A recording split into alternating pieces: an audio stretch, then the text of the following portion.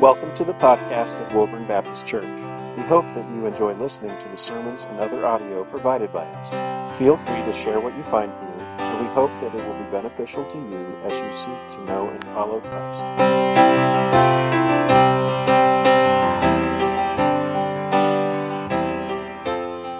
Fairest Lord Jesus, ruler of all nature, O thou of God and man the Son, thee will I cherish, thee will I honor, thou my soul's glory, joy, and crown. Beautiful Savior, Lord of all nations, Son of God and Son of man, glory and honor, praise, adoration, now and forevermore be thine. What is your treasure? Let me say it again. What is your treasure? What do you value above anything else? Jesus said in the Sermon on the Mount in Matthew chapter 6, which I haven't preached yet on, He said, "Do not lay up for yourselves treasures on earth where moth and rust destroy and where thieves break in and steal, but lay up for yourselves treasures in heaven where neither moth nor rust destroys and where thieves do not break in and steal.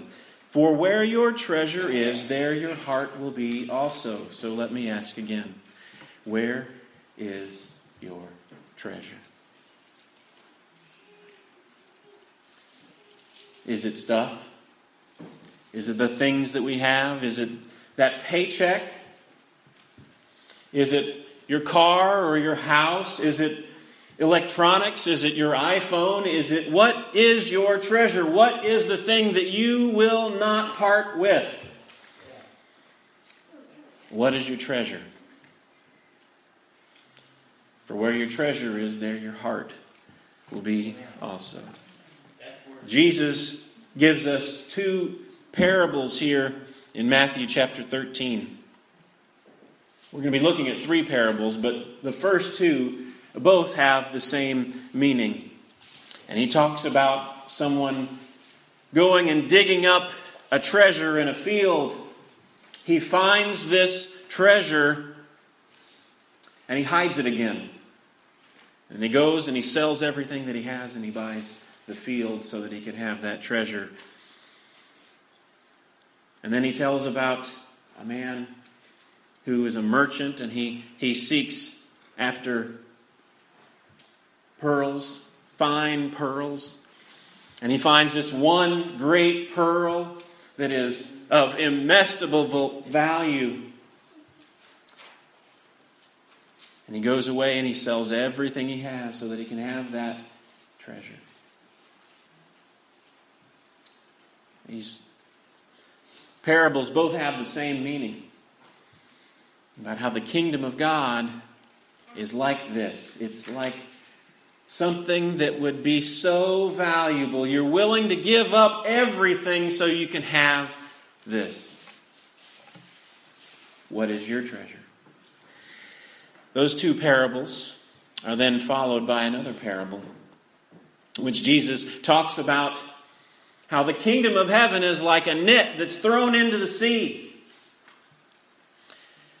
It pulls in a great harvest of fish.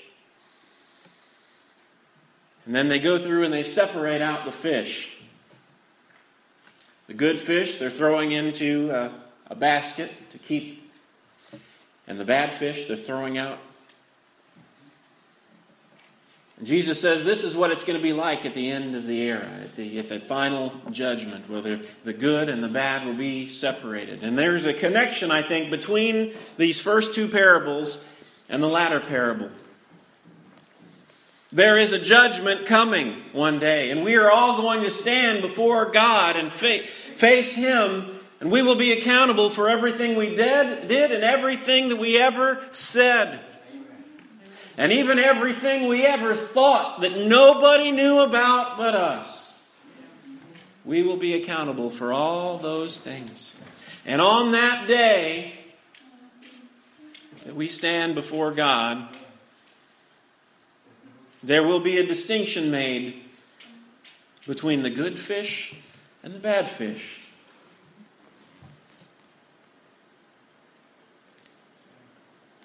What's the difference? What's the difference between the good fish and the bad fish? I think that's what the first two parables get to. The good fish are those that value and treasure Jesus Christ above everything else. The good fish are those that would give everything, though they're sinners, though we are all fallen, corrupt, we don't deserve forgiveness. If we make Jesus our treasure, if we prize Jesus above all things else, that's what makes the difference between the good fish and the bad fish. Let's read the parable for Matthew chapter 13, starting in verse 44. The kingdom of heaven is like a treasure hidden in a field, which a man found and covered up. Then, in his joy, he goes and sells all that he has and buys that field. Again, the kingdom of heaven is like a merchant in search of fine pearls, who on finding one pearl of great value went and sold all that he had and bought it. Again, the kingdom of heaven is like a net that was thrown into the sea and gathered fish of every kind. When it was full, men drew it ashore and sat down and sorted the good into containers, but threw the bad away. So it will be at the end of the age. The angels will come out and separate the evil from the righteous and throw them into the fiery furnace. In that place there will be weeping and gnashing of teeth. Let's pray. God, I thank you so much for your word. I thank you that you have spoken to us clearly. Lord, give us ears to hear. Your word says, let him who has ears to hear, hear. Lord, we pray that you'd give us those ears and you'd give us those eyes, that we can see glorious things from your word. That we would treasure your wisdom, that we would treasure your words, that we would treasure you above all things else. Lord, be with me, a sinner. I have treasured things that were not you. I have placed great value in things that were not you. Every time that I sin, every time that I fail you, it's because I have treasured something else more than you. I need your grace, Lord. I need your forgiveness. Help me to declare your word this morning.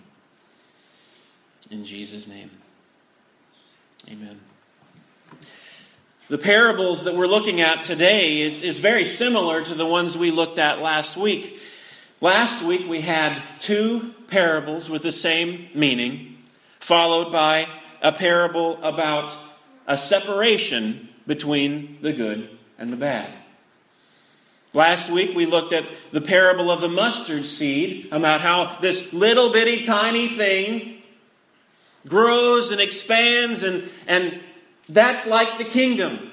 How it starts out small and it grows and expands and it has a great influence throughout the world. And then Jesus told the parable of the leaven and how this little bit of leaven grows and expands and it takes over the whole lump of flour to make a risen piece of dough.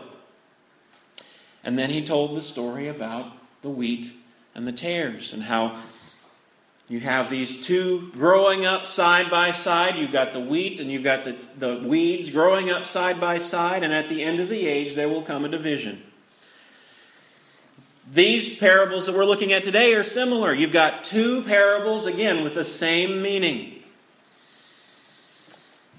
That meaning that we're getting out of these two parables is that the kingdom of heaven, that Jesus Christ is more valuable than anything. And these two parables are followed again by a parable that talks about a division that comes at the end of the age. They're short. I've almost said about everything that I need to say about it. There's a few things that I want to point out. What does the man do whenever he finds this treasure? He hides it again. He hides it again. It's almost like he's being dishonest, isn't he? He finds this great treasure and he doesn't want anybody to know that it's there, so he hides it right back where it is. He goes and he sells everything that he has. He comes back and he buys this with the owner not knowing that the treasure is there. I don't want to push the details too far, but Jesus is saying that the kingdom of heaven is like that kind of treasure. A man will go and he'll sell everything he has. He'll give up everything. What things are we holding on to that keep us from Jesus? Do we hold on to our stuff? Do we hold on to our family? Do we hold on to a desire for peace and not have any conflict? I mean, what kinds of things keep us from Jesus? What is our treasure? Is our treasure just having a nice, comfortable American life? Is our treasure just going along, living just like everybody else that we know?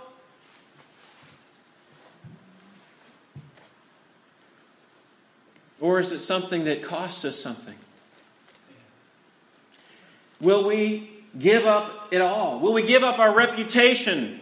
Will we give up that security, that peace, that comfort to have Jesus, which is the greatest treasure of all? The second parable, it's the same thing. He's teaching exactly the same thing. The kingdom of heaven is something so valuable and so precious. It's like this great pearl. The merchant was seeking pearls. He probably had seen many, many pearls. He'd probably seen chains of pearls and rings with pearls and all kinds of different pearls. And he's maybe seen one and he's seen them all, but he wants these great, valuable pearls. But whenever he comes to this one, there's something different about it. It's the greatest pearl he's ever seen. To me, I look at a pearl and it's one, I've seen another. But this guy, he knew pearls. That was his business. And this one was so valuable that all the pearls that he had didn't even come close to how valuable this one was. And he sold it all so that he could have this one pearl. That's how valuable that Jesus is. Will you give your all? Will you give it all up so that you can have Jesus?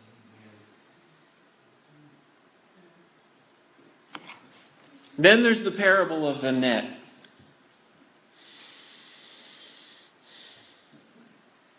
It's very much like the wheat and the tares, where you have at the very end of it, the angels will come The angels will come out and separate the evil and the righteous and throw them into the fiery furnace. We have the same idea in the wheat and the tares.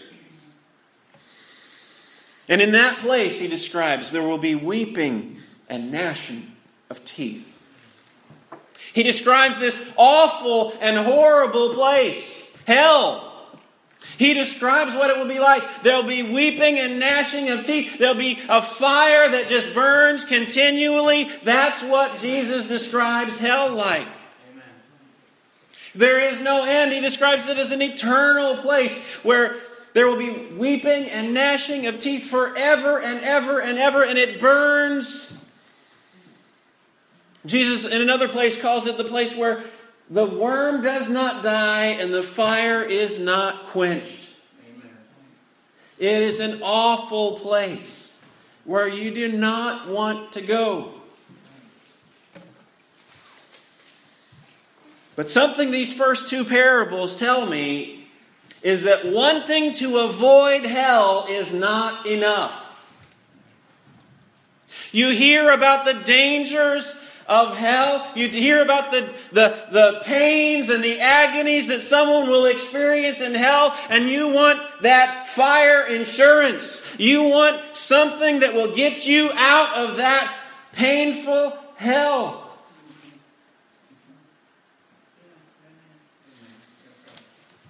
But Jesus is no fire insurance. He is the great treasure. If all we want out of Jesus is fire insurance so that we can go on living however we want to live, we go on living just like all the world around us, so that we can go to heaven when we die and we can have it all here and now, then we're missing out on the treasure.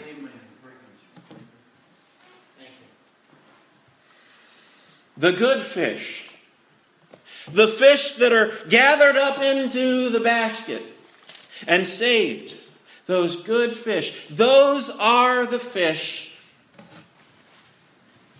that prize Jesus above everything else. They're the ones that say, "My Jesus, I love thee, I know thou art mine. For thee all the follies of sin I resign."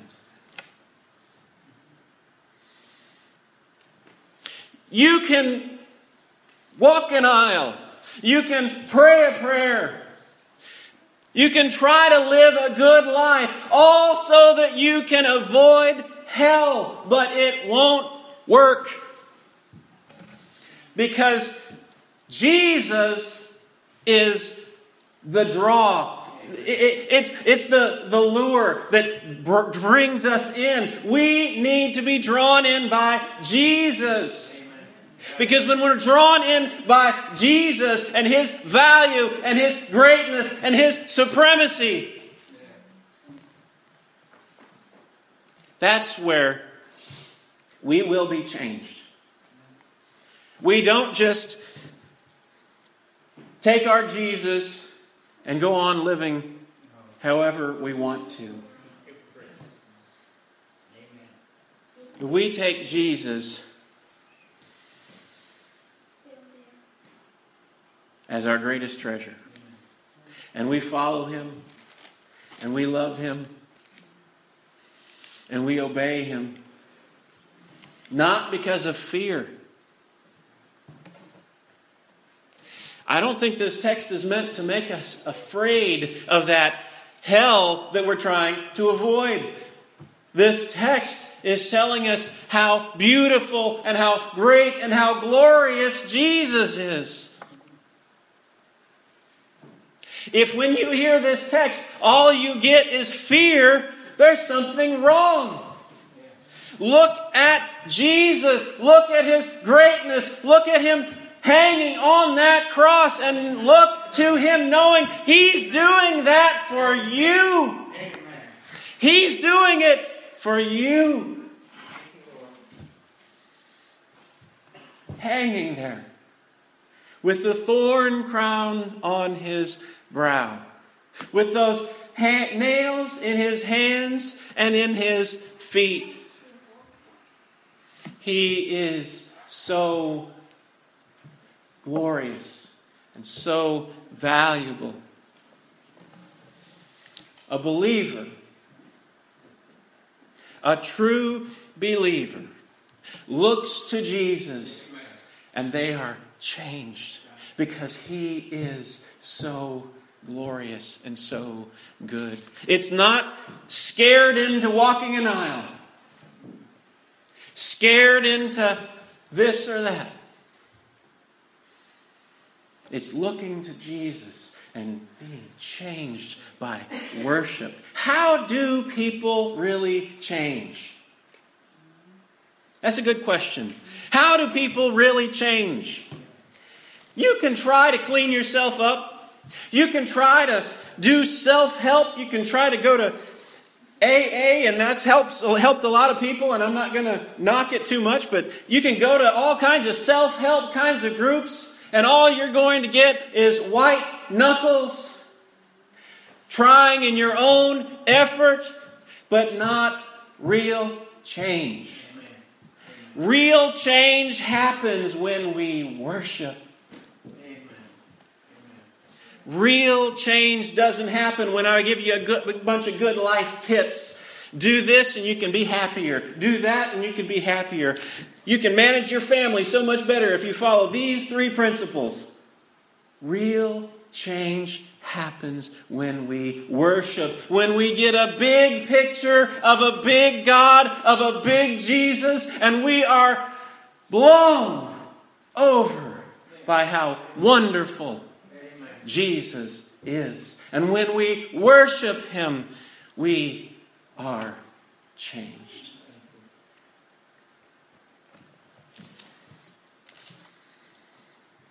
What is your treasure?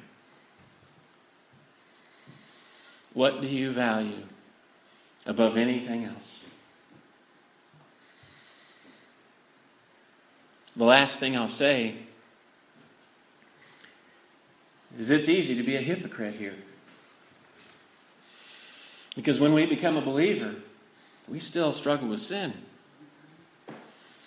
And every time we fall into sin, every time we struggle with this or that, we're valuing something greater than Jesus.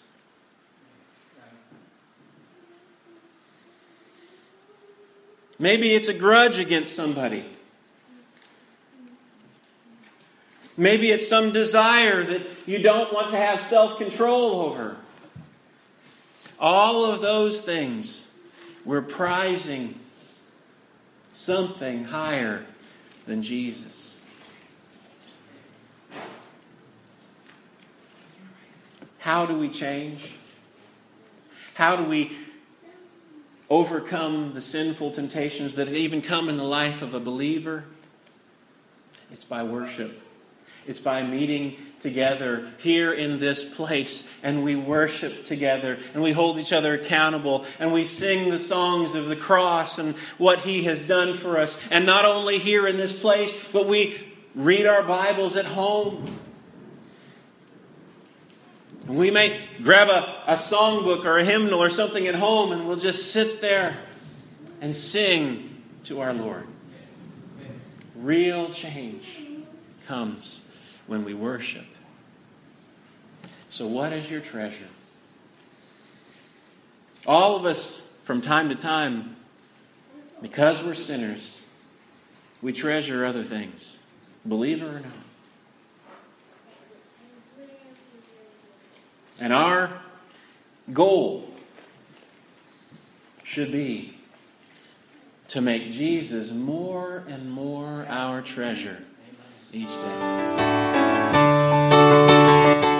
Thank you for listening to this message from Woburn Baptist Church. For more information, please visit us at www.woburnbaptistchurch.org, or you can also like us on Facebook.